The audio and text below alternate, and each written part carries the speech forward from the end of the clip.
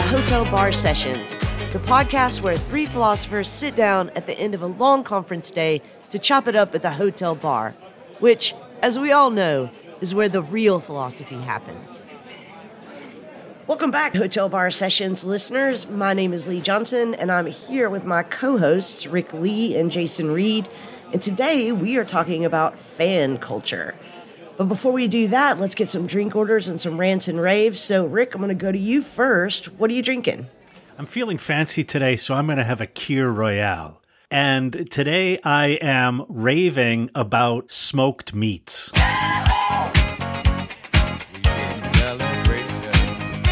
So a couple of years ago, I bought a smoker. I finally put it together at the beginning of this summer.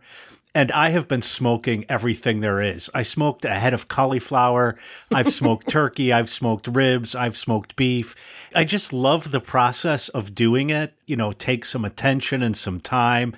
And then it just is so, so delicious in the end. And I have to shout out to you, Lee, because you once bought me a gift pack from a barbecue joint in Memphis. And in that gift pack was a rub. And my God, is it really delicious. So I've been rubbing that on a lot of pork over here. I'm a fan of the low and slow myself. Yeah. Jason, what about you? What are you drinking and what are you smoking? I'm going to have a margarita, and I'm going to rave about the TV show Detroiters.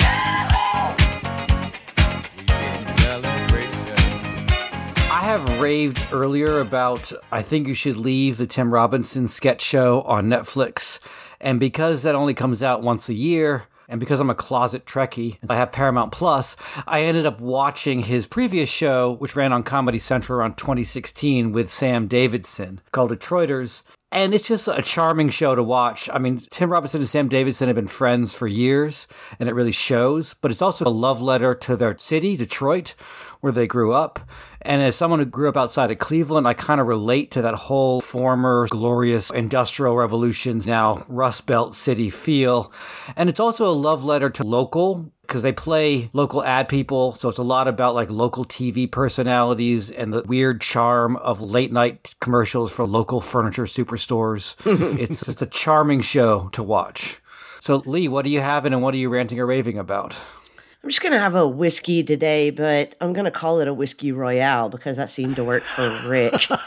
And in keeping with the episode theme and you guys, I am going to rave about something that I'm a fan about, fan conspiracy theories. In particular, I'm talking about the way that fans make up backstories to novels and films and television show characters, etc. I mean, normally it's something like who was actually gay or who was actually whose brother or father or whatever. But today I want to focus on a fan theory that I recently heard, which was about the Breakfast Club. Do you guys remember this? 1985? Mm-hmm. Yeah.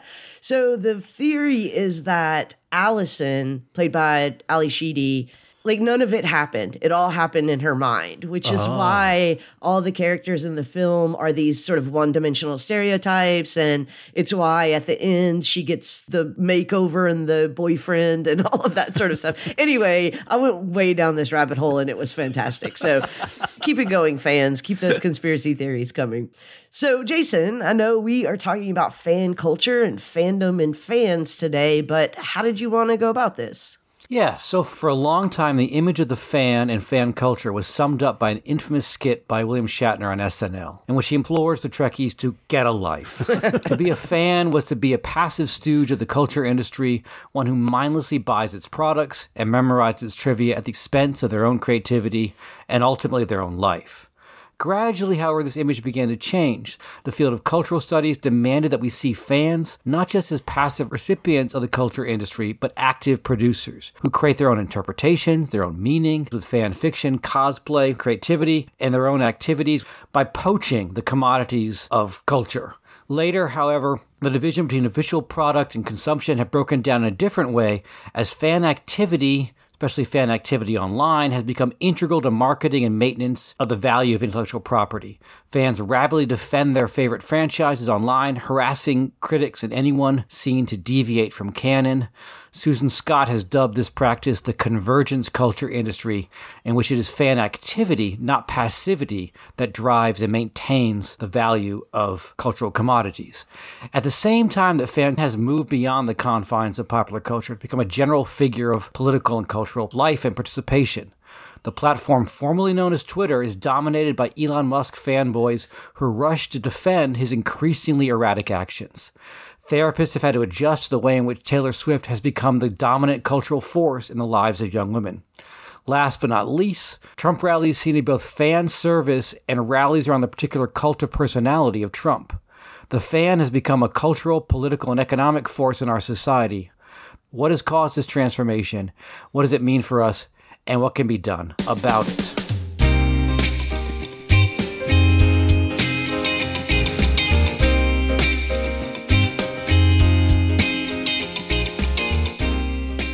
All right, do you want me to ask you the definitional question, or do you want to just make fun of me right out of the gate? I'll make fun of you right out of the gate.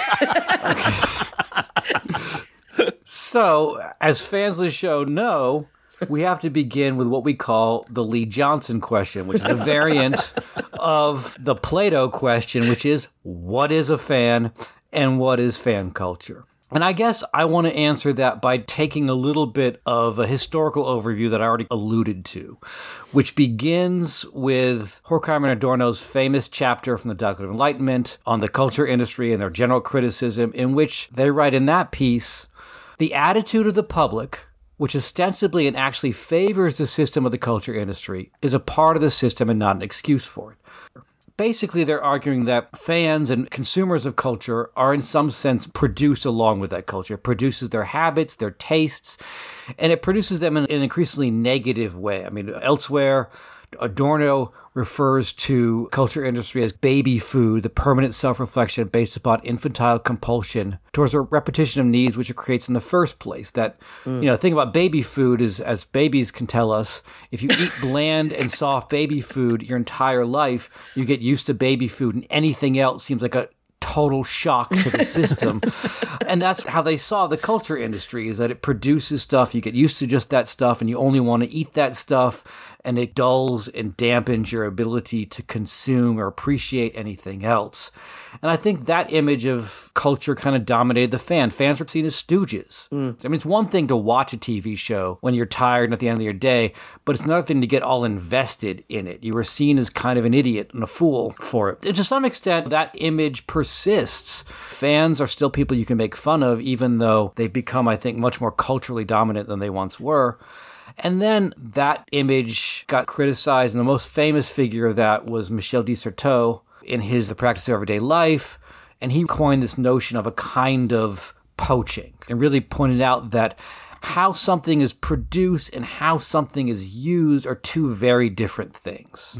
You see this in public parks. The park is designed with particular pathways, but there's always an unofficial pathway where people have taken the same shortcut again and again, and that gets worn down. And so use is different than consumption. De Certeau, or people like Harry Jenkins, use this to make sense of culture in general, that people use culture in a way different than it's produced, and their use creates a meaning which might not initially be there, but is meaningful and purposeful for them. So becoming a Trekkie is as much a creative act as it is a passive kind of act. I mean, I really want to tie philosophy into this because I feel like there's an interesting intersection for me of cultural studies and philosophy, but also this debate between the fan as passivity or the fan as activity. The fan is something that's produced by the culture industry, or the fan is something that produces their own use of the culture industry, has kind of gone back and forth in people who study culture for a long time. This is the Jason Reed response to the Lee Johnson question. On the one hand, the fan is a passive stooge. On the other hand, the fan is an active producer. Lee told us that you and I only get one hand. Yeah, I was just about to say that myself. So two things come to mind, Jason. First is I learned that landscape architects call that making of paths that people do in public parks, the path they make, they call the path of desire. I like that. Yeah. My campus is full of paths of desire. Yeah, and what's so strange about them is they become regularized, right? It's not just like people are walking all over, but someone decides, wait a second, it would be much better if I go here, and then everyone just keeps using that same path. But secondly, nowhere in your Reedian definition did you ever talk about fanaticism?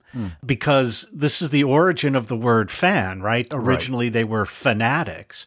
And it seems to me that in the active sense and in the passive sense, one thing that characterizes a fan as different from someone who just enjoys it or is appreciative is that there's a certain obsessive fanaticism about it. And I think your William Shatner example in the introduction shows this, right? Because when I think about my own life, the first group that I would call fans of culture rather than sports were Trekkies, because they were really obsessive. And in that sketch, the Trekkies are saying to him, you know, in episode 7, when you were about to transport, what were you thinking about at that moment? And he gets so frustrated by all of this, he finally says, as you say, get a life. And he also says, move out of your parents' basement. So do you think that there's some element of fanaticism that belongs to being a fan? Yeah, I mean, I think so. And I think being a fan of a mass-produced commodity is a strangely quixotic sort of enterprise because it means something unique to you, but its definition as something that's mass-produced and out there for everyone means that it is out there for everyone, and not everyone is going to share that sensibility. And so you're in this sort of weird attempt to kind of maintain a unique relationship to something which by definition is not unique, is out there for tons of people. Right? This is why I think that part of the fanaticism is a misplaced attachment, that these things, to go back to the Shatner skit, these things are out there to be enjoyed, but your path of desire is taking you past regular everyday enjoyment into something else, something pathological. I'd like to come back to Rick's distinction between culture and sports because, I mean, for a couple of reasons. When Jason first suggested our doing an episode on fan culture, my immediate response was, oh, great, we're going to talk about sports. And then when I read his outline, there was like literally 0 things about sports. And I was confused. But really, is that so surprising? Yeah, right. Maybe not. But I do think that sports are also cultural production. I don't think that we can so easily make that distinction. I also think sports are a really helpful thing to look at in relation to this question of fanaticism, right? Because the fanaticism of sports fans is often not just about the cultural production. It's not just about the football game or the football team, just to use football as an example. It's also about being a Bostonian. And yes, I chose Boston on purpose. You know, I mean, it's a way of understanding oneself as a part of a community, a cultural pride. You know, there's all these things wrapped up in it that are not just about the thing that you're fanatical about. Right. I agree with you that clearly sports are cultural productions for sure, and they are commodities that we consume. I think the feedback loop that Jason was hinting at, namely, I become a fan of a sports team, and then the sports team starts doing things to respond to the fandom that it has produced. All of that is an aspect of sports. And also, I say I'm a Cubs fan, but I'm not a fanatic in that I couldn't even tell you who their starting pitchers are this season. I'm not sure today exactly what their record is. And so I'm not slavishly following them, but they're the team that I would prefer to watch whenever a game's on. I try to catch it. And I am a fan of them opposed to the Chicago White Sox. And there's a clear difference between Cubs fans and Sox fans in Chicago. So I think I am not a fan in the sense of the fanaticism that goes along with it. Although I kind of am a fan in the sense you were pointing to, Lee, if someone criticizes my people, that is the Chicago Cubs, then I'm going to come after you. We get to criticize our own team, but you just back off, especially if you're a Boston Red Sox fan. I mean, I think that's a good example. I also wouldn't call you a White Sox fan. Wait, Cubs fan. I also wouldn't call you a Bite your Cubs tongue. I also wouldn't call you a Cubs fan in the way that you just described Cubs fans. But one of the things that happens in sports is that fandom allows us to create this imaginary us and them, with other communities. I don't think that you're actually a Cubs fan because of the cultural production of baseball. I think you're a Cubs fan when a Red Sox fan comes up to you and says, "Go Red Sox." And then suddenly, right, like you're a Cubs fan, which just really means you're a Chicagoan, right? Like, you're a fan of the Chicago community. Philadelphia, of course, the Phillies are the Philly fanatics, right? Yeah. I mean, they just elide these differences altogether and say, this is what it means to be a Philadelphian. Well, and my brother-in-law, Dave, he's a fan of Michigan, all sports, but particularly football. But he's a fan in the real sense. If they win and he's sitting in this chair, he's sitting in that chair every single game. If he's not watching, he's sure they're going to lose, so he has to watch to make sure they win. He gets furious whenever they do lose. So I think he's a fan in the full sense of fandom. Yeah, I admit that sports fans didn't fit into my picture, and that may be for personal reasons, because I was raised by, my father and my grandfather are both Boston Red Sox fans, and it seemed to only bring pain into their life. And then I grew up outside of Cleveland, if you know anything about Cleveland, up until recently, with LeBron James. Cleveland has been nothing but pain following all of its professional sports teams. So for me, I never gravitated towards that. But the other reason beyond the biographical why it doesn't quite fit my mental picture of it is that in a weird way, I always feel like sports fans have a kind of element of cultural legitimation that other fans don't really have. Like every major newspaper has a sports section. Every television network news has a section dedicated to sports. It's taken for granted that it's almost of general interest, like how the team is doing. Is it going to consider trading this person? That same sort of information is available for television shows, movies, etc. Like, are they going to recast this actor? Who are they going to get to play Scotty in Strange New Worlds? That information is out there that would be of interest to a fan of that show, but it's carried mostly in niche publications, fan publications. To me, part of the overlap between the general, you live in the city, you want to know how the sports team is doing, and the fan makes the sports fan a different thing because it is considered to be part of civic belonging in our society. But wait, two of our magazines of national record, People and Us, US Weekly, they are devoted to exactly these kinds of things. Yeah, and every newspaper has a culture section. Well, culture section, yes. Well, but what is that? It's music, theater, art, movies? Right. Well, first of all, People and US Weekly are more about celebrities than they are about fans. They're more about these people as people, not their roles. The two things definitely overlap. This is an odd argument to make because part of the point I do want to make is that the marginalization of a certain kind of fan culture has become more mainstream. That the division between fan culture and mainstream culture has broken down in some way. Comic-Con has become a reported on event where it's news about new movies that are going to be released and new trailers that come out have taken on a more mainstream significance than formerly. I do want to congratulate you on the odd choice of deciding whether something is legitimate or not by does it have its own section in a newspaper? Well, that's not a terrible criterion.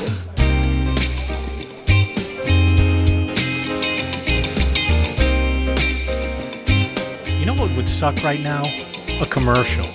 Just imagine the witty and entertaining philosophical banter being interrupted with an ad for MailChimp. That sucks. Well, you can help us keep ad-free and free by supporting us with a donation.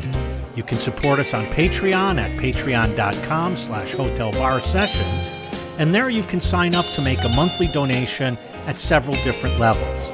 If you'd prefer to make a one-time donation or make sporadic gifts when you're able, just visit our website at hotelbarpodcast.com, and there you'll find links to support the podcast through Venmo, PayPal, or Cash App. Cheers! So, Jason, in the previous section, when you were talking about legitimate fans and illegitimate fans, or fans that have been authorized by society and fans that haven't, it seems like you were very clearly pointing to the fact that there are some really niche cultures of fanatics.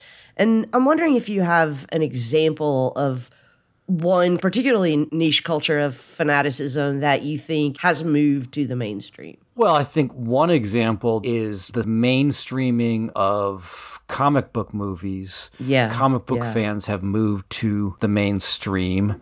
And it's a strange sort of mainstreaming because as these things have gone from niche interests to multi-billion-dollar movies, there's a strange sore winners phenomena.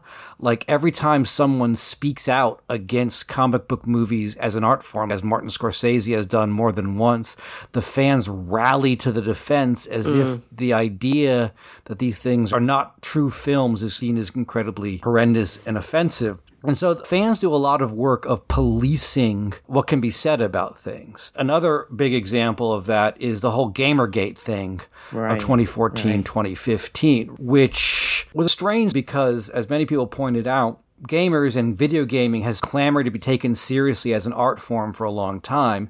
And then when people started taking them seriously and writing things like feminist criticisms of games, which is part of what it means for something to be taken seriously as subject to criticism, the sort of response was, well, not like that, right? And it turned into, I'm not going to be able to retell the entire details of it, but it turned into an incredibly vicious online harassment of women journalists. And even game developers, women. And game developers. I mean, so much so that I remember I happened to be at Utah Valley University giving a talk when one of the journalists targeted was supposed to give a talk in the next couple of days. It was canceled because the university said they could not guarantee her safety. I mean, that's how vicious it became. And in some sense, I mean, what interests me here is about the way in which there's a mobilization of fan allegiance around some truly abhorrent aspects of our society and culture. I mean, some of this happens, I think, in the name of a strange nostalgia. Like, say, for example, one of the things that's happened a lot around fans is these cultural commodities. A lot of the big comic book characters were created in the 60s or before, the 30s. A lot of these things came out in a time when, given the politics of that time, most of their characters were scripted to be white and or male. And so the nostalgic attachment to the original appearance of these characters gets intertwined with alt-right racism and sexism, where when it's announced that when the film comes out, they're going to replace this formerly white character with someone of color, or going to change out a male character for a woman, this strange nostalgic attachment to the commodities of one's past ends up intertwining very easily with a nostalgic investment in the political representations of the past. I want to go back to where you started that because something occurred to me about your raising of culture studies earlier on. For me, one of the main hallmarks of culture studies as a discipline is that it attempts to eliminate the distinction between high culture and low culture. It will look at rock and roll just as seriously as Beethoven's last quartets. It will look at movies just as seriously as Shakespeare's plays. Fandom expanding seems to be a way in which popular culture has also attempted to just blow through the distinction between high and low culture. And so if I'm a Little Monster, so these are Gaga's fans, if I'm a little monster, part of what I'm doing in being a little monster is saying, screw you, symphony orchestra. This is every bit as good as what you're doing. Mm-hmm. But at that moment, now there's a flip in cultural studies, because the moment you take that seriously theoretically and you lay on top of Lady Gaga a whole theoretical level, you've actually turned my popular culture into high culture, and I don't like it. So I'm going to come after you for turning Gaga into Beethoven. And so the more recent pervasiveness of fan cultures and their mainstreaming of fan cultures comes along with an insistence that there is no distinction between high and low culture. All of those things which formerly were called low culture are valuable artworks produced in similar ways that paintings and symphonies and poetry and so on is being produced. And we don't need then this distinction anymore, and we don't need your elite theories coming to tell us what this is all about. First of all, it's a very Adorno point in some sense, because I think Adorno was very clear that the culture industry is neither high culture, which has its challenges and its difficulties. Adorno's a famous fan of high modernism in literature and his musical tastes. But he also talks about how it's not popular, true folk culture either. And folk culture has a subversiveness to it that the culture industry doesn't produce. And everything tends towards this kind of middle. And I think you're pointing to a similar kind of middle where the whole gesture of the fan is take this seriously, but take it seriously not in the way in which quote-unquote high culture is taken seriously, be studied, analyzed, criticized. It's like a meet me in the middle where the passion of a pop culture, garbage culture is seen to be the model of seriousness. It's supposed to be taken seriously in a particular way. And as Susan Scott in her book, Fake Geek Girls, makes it clear, the brands then have an interest in this policing as well, because they see fans as the frontline soldiers maintaining the integrity and the idea of what the brand is supposed to be, and how particular types of cultural activity or fan activity are celebrated, but other kinds have to be cast out because they're seen as jeopardizing the value of the brand. Jason, since you stole my question, what is a fan? I'm going to steal Rick's question, which is, what is a fan not? So instead of asking, what is a fan, I'm going to ask a fan as opposed to what? And I think that we can distinguish between what I might call a fan and a supporter, or if we understand a supporter as a fan and a fanatic, right? I want to float this hypothesis and see what you guys think. I want to say that sports fandom or sports fanaticism is the model for fandom today. So what I think is unique about sports fandom is that it's primarily about establishing an us and a them. We understand ourselves more and more. Our loyalties are deepened by our separation from them. So, not proud to admit this, but I went to college in the very early 90s. And again, not proud to admit it, went to several Phish shows on the road, traveled with friends. So I'm talking about this band Phish, if you're not from the 90s. It's like Grateful Dead-ish or Jimmy Buffett-ish sort of stuff. I mean, Phish fans at the time were fans of Phish. They were supporters of Phish. But there was no real investment in people who didn't like Phish. Like the loyalties and the kind of community identity was only deepened by your fandom, by how many shows you've been to, by how many B tracks you knew, et cetera, et cetera. Now, when I compare that to, for example, Jason mentioned earlier at the top of the episode, Trump rallies. Like, to be a fan of Trump is as much about who isn't a fan, is to be other than people who aren't. To be a fan of, even something as simple as like true crime television or avocados or cilantro, it's about distinguishing yourself from that other group. And that, I think, is all built on the model of sports. An interesting example of this, Lee, is PC versus Mac. Yeah, right. That then extends to Android versus iOS and so on.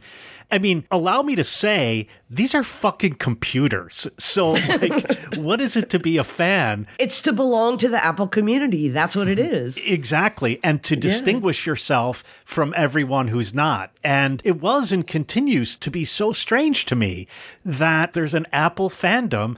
They are fanatics, even though they can't tell what's better about their Mac than my Dell XPS 13, except that it has an Apple logo on it and therefore costs 3 times as much. So I agree that the fan is defined by an us and them relation. But the one place where I think fandom, at least in popular culture, differs from sports fans, at least as I understand it, is that I've known sports fans who are incredibly loyal to the team, but are incredibly critical of the current management, whoever, coach. And one of the things that I think defines contemporary fan culture is the only possible relationship is an affirmative one. You know, there was a piece not too long ago in the New York Times about these new film critics on TikTok and how they really differentiate themselves from film critics in general, because they said film critics are always looking for things to point out that are wrong, to criticize. We just want to celebrate. We just want to see these things as having fun, right? And there's this popular meme, which is this cartoon of someone saying, let people enjoy things. There's a sense in which I think a lot of contemporary fan culture is this idea that I don't agree with, that to criticize something is to have a negative relationship, and to like something is only a positive relationship to it. And this idea that if you want to analyze and criticize something, you necessarily have the wrong relationship to it, right? That enjoyment is seen as an unthinking, unreflective enjoyment.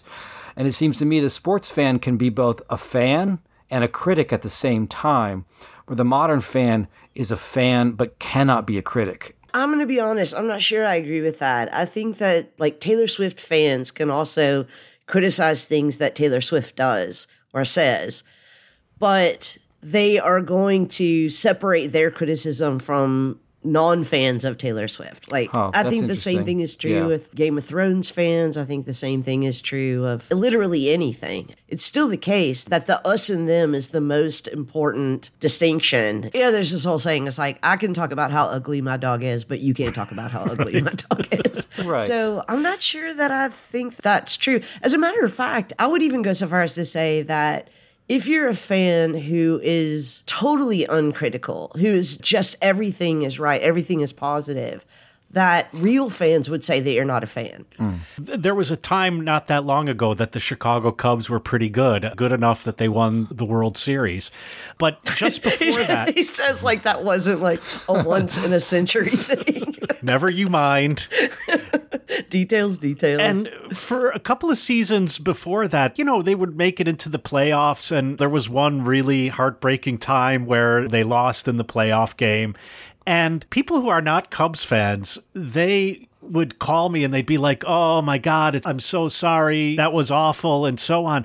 But Cubs fans, when that loss happens, the first thing we say to one another is, we're going to get them next year. And maybe that comes after 100 years of losing. But there's a sense in which Cubs fans used to, until relatively recently, not be defined by this us versus them. We were supporters of the Cubs. We weren't really critical because we were just supporting them. And okay, they're not great and whatever, they're our team. It doesn't hurt that they have one of the most beautiful ballparks in the entire country, and it's just a wonderful place to go and have a $15 beer and sit outside and watch some people play a game. But I think you're right, Lee, that it has come to be almost uniquely an us versus them distinction in fandoms. And therefore, I'm not a fan, I think, of really anything. I'm not sure what it is that I would say defines me as opposed to anyone else. But I think you're right that in a way there is a sense of I'm an Apple fan and therefore I'm not an Android fan, or I'm a Trump fan and therefore I'm not a fan of anything else. I hate all y'all. And I think that really has come to dominate fan culture and fandom in general. Yeah, and this was the hypothesis that I was trying to float a few minutes ago, is that I believe the way that we understand fan culture in relation to cultural products has moved more towards the sports model and away from the, I don't know, like the, I'm a fan of something if I like it, or I'm a fan of something if I'm a supporter of it. And if I could just tack on one addendum to that hypothesis, I also think because of that, and this is getting back to Jason's earlier point about fans both being produced by culture and producing culture, is as a consequence of that move towards the us-them sports model, the antagonistic sports model, the cultural producers have learned that they have to, in a way, weaponize their fans. to maintain them as fans. And I think Taylor Swift is actually a really good example of this. Taylor Swift several times in the last few years really, has called out other women publicly for, I mean, really for the most part, just hurting her feelings and saying they're not really feminists. And of course, the Taylor Swift fandom goes crazy and attacks these people. And it's really, I mean, just from the outside looking in, I'm not a Taylor Swift fan, but it just looks like you got your feelings hurt and you weaponized your fan base. To, I don't know, like to feel better. And you're saying that, I start thinking that I can't imagine fans of other things or of other people acting in a similar way. Well, Trump does that, right? Trump certainly does it, yeah. Yeah, but I mean, I got indicted, so, right, you know. Right. No, I agree with you, but what I mean, let me put it in a positive way. I think there are some examples of either cultural products or cultural personas that I can't imagine such a negative fandom gathering around them. Well, your example of Phish, right? Phish is an example of a fandom that I think really is a fandom because these people sometimes give up their lives and travel around and watch Phish like they did the Grateful Dead. You know, you could probably describe pretty accurately what the Phish fan is wearing and what their other accoutrements are that accompany it. But I can't imagine like some member of the band says something about, I don't know, Tom Waits, and all of a sudden the Phish fans are all attacking Tom Waits and doxing him and swatting him and, you know, standing out in front of his house. I think that's fair. I mean, here's where I would maybe distinguish between a fan culture in the sense that I'm talking about it now, like based on the sports model and us-them culture, and at least a definition of a kind of cultish following, right? Because obviously we can think of cults that are us-them cults, but more often cults are just entirely insular, you know? And so it's just kind of like the more you're with us, the more you're with us. Right. And it doesn't have to involve a being against anyone else. Right. I think the us and them around fan culture is constantly in danger of breaking down, or it's very ambivalent because people want people to love the same thing they want. And this is a very Spinoza's idea, but they want them to love it in the same way they do. Right.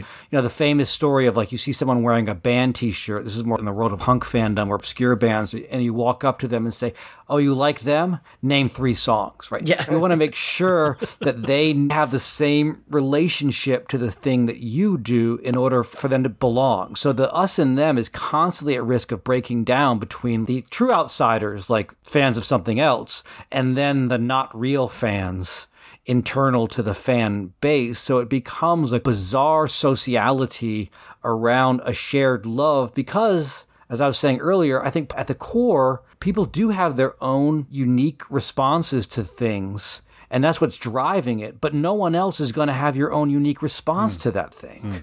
I like that example that you just gave of someone who says, oh, you're a fan, well, name 3 bands. Because to me, that marks that difference between a kind of cultish follower and a fanatic. Because if I say to you, oh, you love whatever, Phish, name 3 songs, and you can't, I don't see you as a them. I just see you as not an us.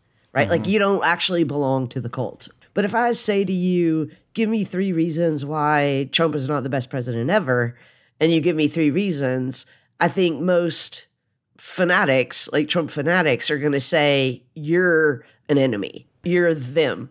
I mean, what's interesting about Trump and MAGAism is that it is really, from the beginning, as a cultural product, defined oppositionally. One might say a similar thing about punk, right? That punk, in a certain way, from the beginning, is defined oppositionally.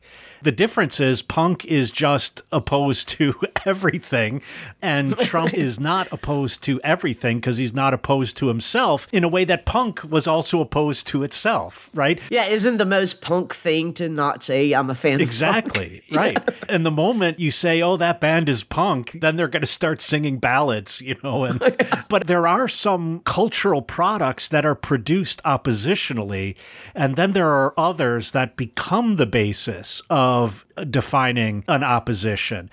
And coming to be defined as an opposition, That's all, I think, the work of the fans and not the work of the producers. I think it's the fans who then gather themselves around this and perhaps have a community independent of it, but this becomes the object that, to use a technical psychoanalytic term, they cathect onto. They stick and attach all of their communal interests onto this one object or person or thing.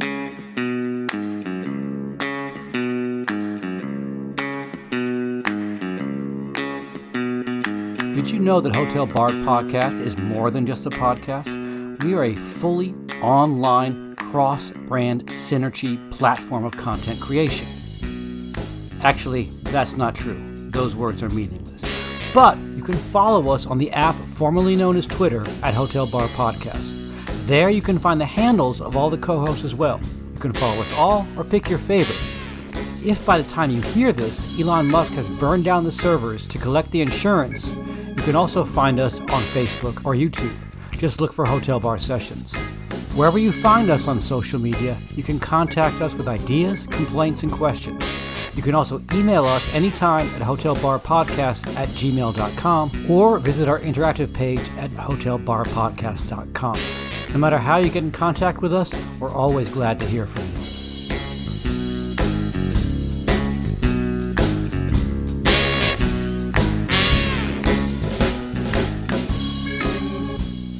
Jason, in the last segment, you gave almost a direct quote from Spinoza's Ethics.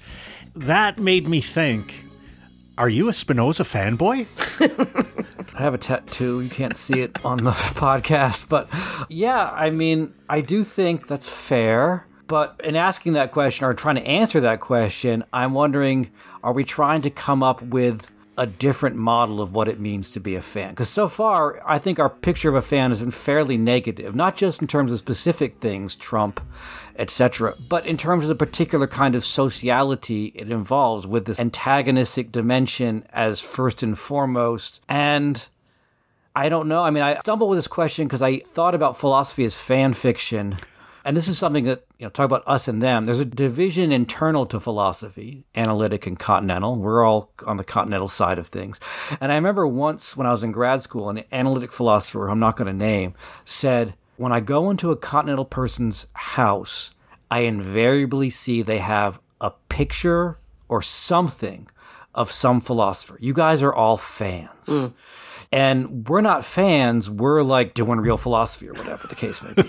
That's more than we can get into right here. But the question for me is, can you be a fan of something and use that fandom to create something other than just a tribute to the thing you're a fan of? Because I think that's the question for me about philosophy. Can you be a fan of a philosopher, but not in the way that you're just writing their fanfic for them, like constantly writing, this is why you should read this philosopher, this is why this philosopher is important, and so on, which is a kind of fanfic, I think. Can I just interrupt here for a second? Because Sure. I've never read fanfic, and I only know that it stands for fan fiction. Can you explain to me what fan fiction is? Sure. Well, fan fiction is when you write fiction using established characters from an ongoing or not necessarily ongoing series. So that people write Star Trek stories. And people have produced entire Star Trek films. Sometimes, and this is the thing that blows my mind, sometimes even with stars from the initial series, not the big stars, not Shatner or Nimoy, Kirk and Spock, but they've actually cast characters and funded entire fan films. You can find them on YouTube. Okay. So it's when people use existing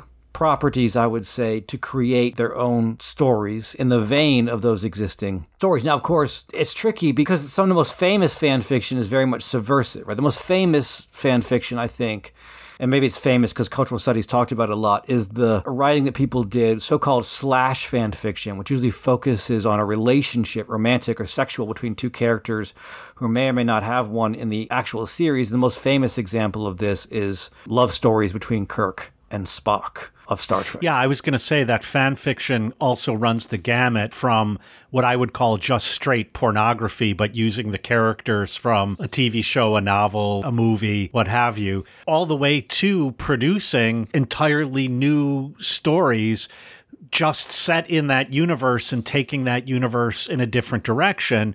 Or, Lee, as you mentioned in your rave this week, looking at a cultural product and thinking it through so carefully that you realize there's a problem that you then come to try to solve by explaining that this was all in the head of Ali Sheedy's character. Right. So I think fan fiction both comes out of what I would call a at least neurotic, if not pathological, relation to a cultural object. And so you're writing straight up porn, or a more productive and less neurotic and less pathological, so that you're advancing the story, you're telling a background of the story, but you're producing something almost equivalent, if not actually equivalent, to the product on which it's based.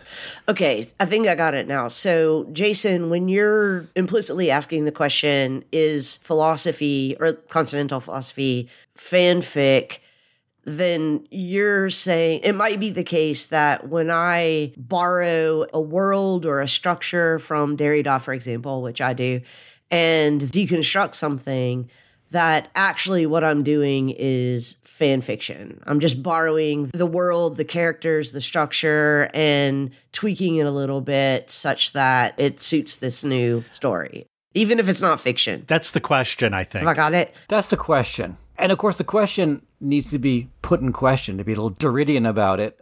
At the same time I'm saying this, the division between fan fiction and fiction has become incredibly more porous, right? There are famous authors, like the 50 Shades of Grey person started out as writing Twilight fan fiction. Mm-hmm. For some people, it does become a gateway to creating something else. But I guess when I said that, I'm not going to name names, but there are people in philosophy who I do feel like their sort of return to the same figure again and again and again begins to look like fan fiction. Now I want you to name names. I will go even further, and for reasons that will be obvious, I am not going to name names.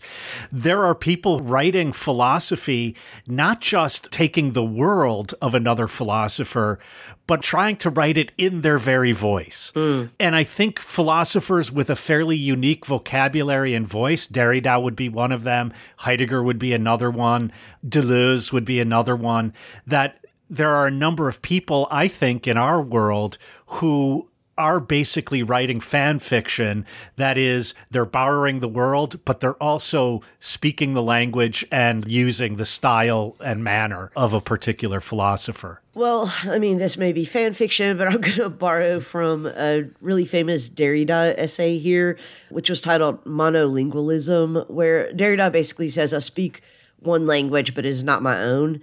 I guess my question here is, isn't everything that we do or say or enact or perform a reflection of our fandoms? I mean, none of us are original voices, original beings, original actors, right? Like, we're all shaped in many ways by these influences that may not be called fandoms, but, may not be called fandoms. Right. If I speak about myself, so this, I'm sure, is going to be surprising to both of you, but I kind of like and have an interest in Adorno. It's not that I am not critical of Adorno, but it is the case that when he says nasty things, for example, about jazz, I'm going to take a minute and I'm going to say, okay, wait a second. Is there a way in which he's not saying what he seems to be saying, first of all? And secondly, is there a way in which this could be understood such that he's not making the claim that everyone understands him to say? Mm-hmm. Now, that gesture of doing that for Adorno is not something I would ever do, for example, in relation to Heidegger.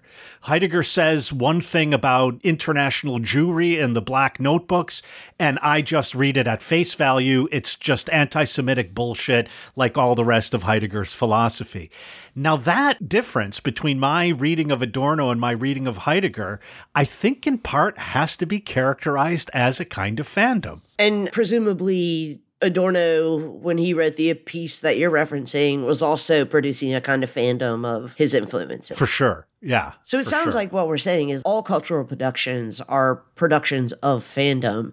And to get back to Jason's original point, what I think Jason's trying to point to is the way in which the fandoms themselves produce fans of a certain type now. And maybe we should be concerned about that type. And fandom becomes itself a cultural product. Right, so it's no longer that I'm producing this movie and then hoping there will be a fandom, but I'm producing the fandom directly. But Lee, I just want to hit this before we let it slide without noting it.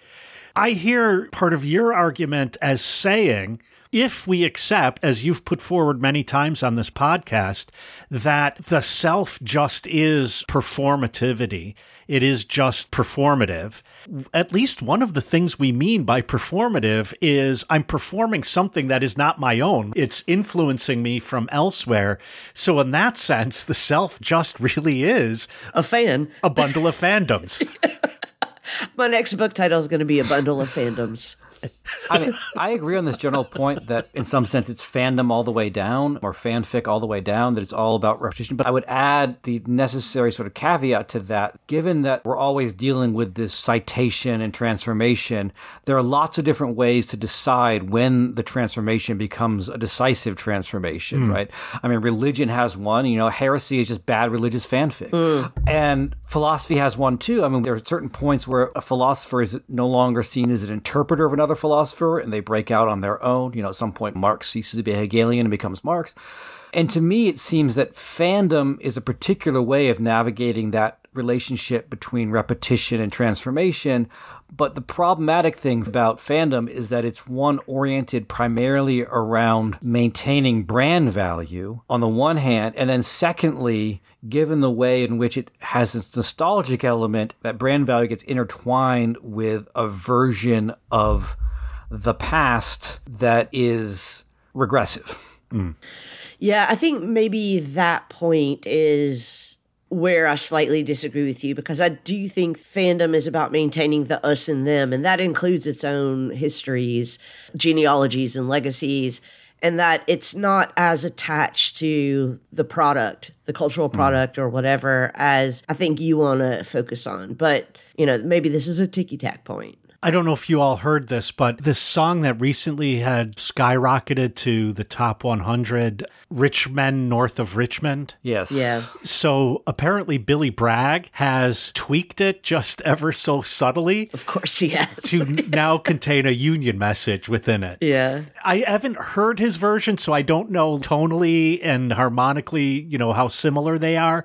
But there's a way in which that could be described as a kind of fandom that is also transformational, right? So your sentiment here and here and here, this is all good, but now let me take you one step that you didn't even notice belonged to your cultural production, and suddenly there is power in a union, to quote another Billy Bragg song. I believe it's called Rich Men North of a Million. Oh, God. I love Billy Bragg.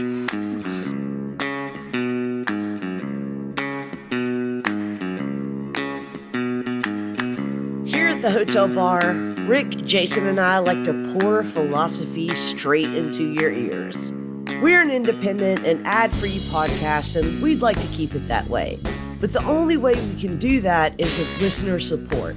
You can help us defray some of our production costs by signing up to support us on Patreon at patreon.com/Hotel Bar Sessions. There are several levels of monthly donations there that you can sign up for, and every one of them helps us keep raising our glasses to deep conversations.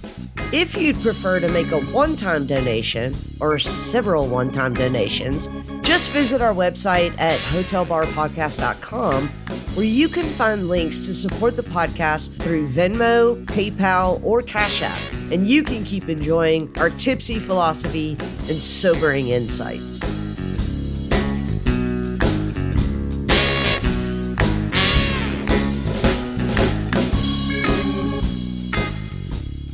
All right, guys, so as much as I am fans of you and fans of this bar, it looks like our bartender is not fans of us staying past last call. So we have got to roll on out of here. But while we're drinking our last drinks, let me ask you guys, first, do you have any final thoughts, obviously? But I also want to know what you think you are fans of. Jason, I'll go to you first. Yeah, that's tough because I'm fans of a lot of things, but in some things I feel like the fandom has made me less of a fan. Like, I still am a comic book kid at heart, but watching the Marvel Cinematic Universe take shape and take cultural dominance has made me less of a fan, although I still think there are interesting things happening in the medium of comics that just have nothing to do with superheroes anymore. Whereas other things, I mean, like Star Trek Strange New Worlds has made me more of a Trek fan than I used to be because it has acknowledged the thing that made me like it in the first place. Similarly, I'm still a fan of punk, but not the commercialization of it that happened in the last 20 or so years. Yeah. Rick? Well, in terms of final thoughts, I just want to say that this relationship between fandom and performance and selfhood is something that I'm going to think a long time about, because I think it's a really interesting way to think about both the positive and the negative possibilities of being a fan and fandom and fan culture. Because let me just say, the self is not just all unicorns pooping rainbows. Like, we do nasty things to ourselves in the construction of a self. So that, I think, was a really important moment that I'm going to have to think long and hard about. In terms of my own fanhood, it turns out I'm culturally incredibly promiscuous. Therefore, I don't know that I count as a fan of anything. I will say there was a time in which in tennis, I was an Andre Agassi fan in the sense of a fanatic. You know, I thought Pete Sampras was a cold machine who didn't really play tennis. He just came and pummeled the ball, smash ball hard. And Andre Agassi could actually put together a stroke. Similarly, I was a huge fan of Venus Williams as opposed to anyone else who was playing the game at the time. But I've sort of lost track of the contemporary tennis world. So in that sense, I don't know that I'm really a fan of anything. Yeah. What about you, Lee? Well, I'm going to do it in reverse. I'll tell you what I'm a fan of first. I'm a fan of SEC football, Derrida, and musical theater. Those are my us-them distinctions.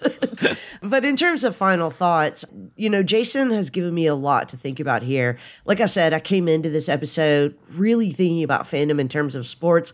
I'm not sure I've been totally dissuaded of that prejudice, but I do like the way that Jason is asking us to think about the way that fandom itself has been reshaped as culture and cultural productions have become more active and reactive in the production of their fans and the existence of their fandom. And speaking of fans and fandom, I would just like to thank all of our fans, particularly the ones who support us on Patreon, and any of you who have left a review on the podcast platform that you use.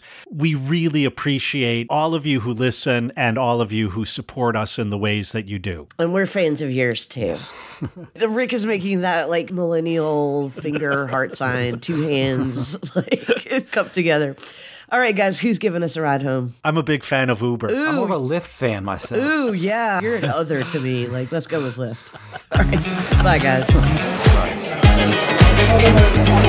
Bye.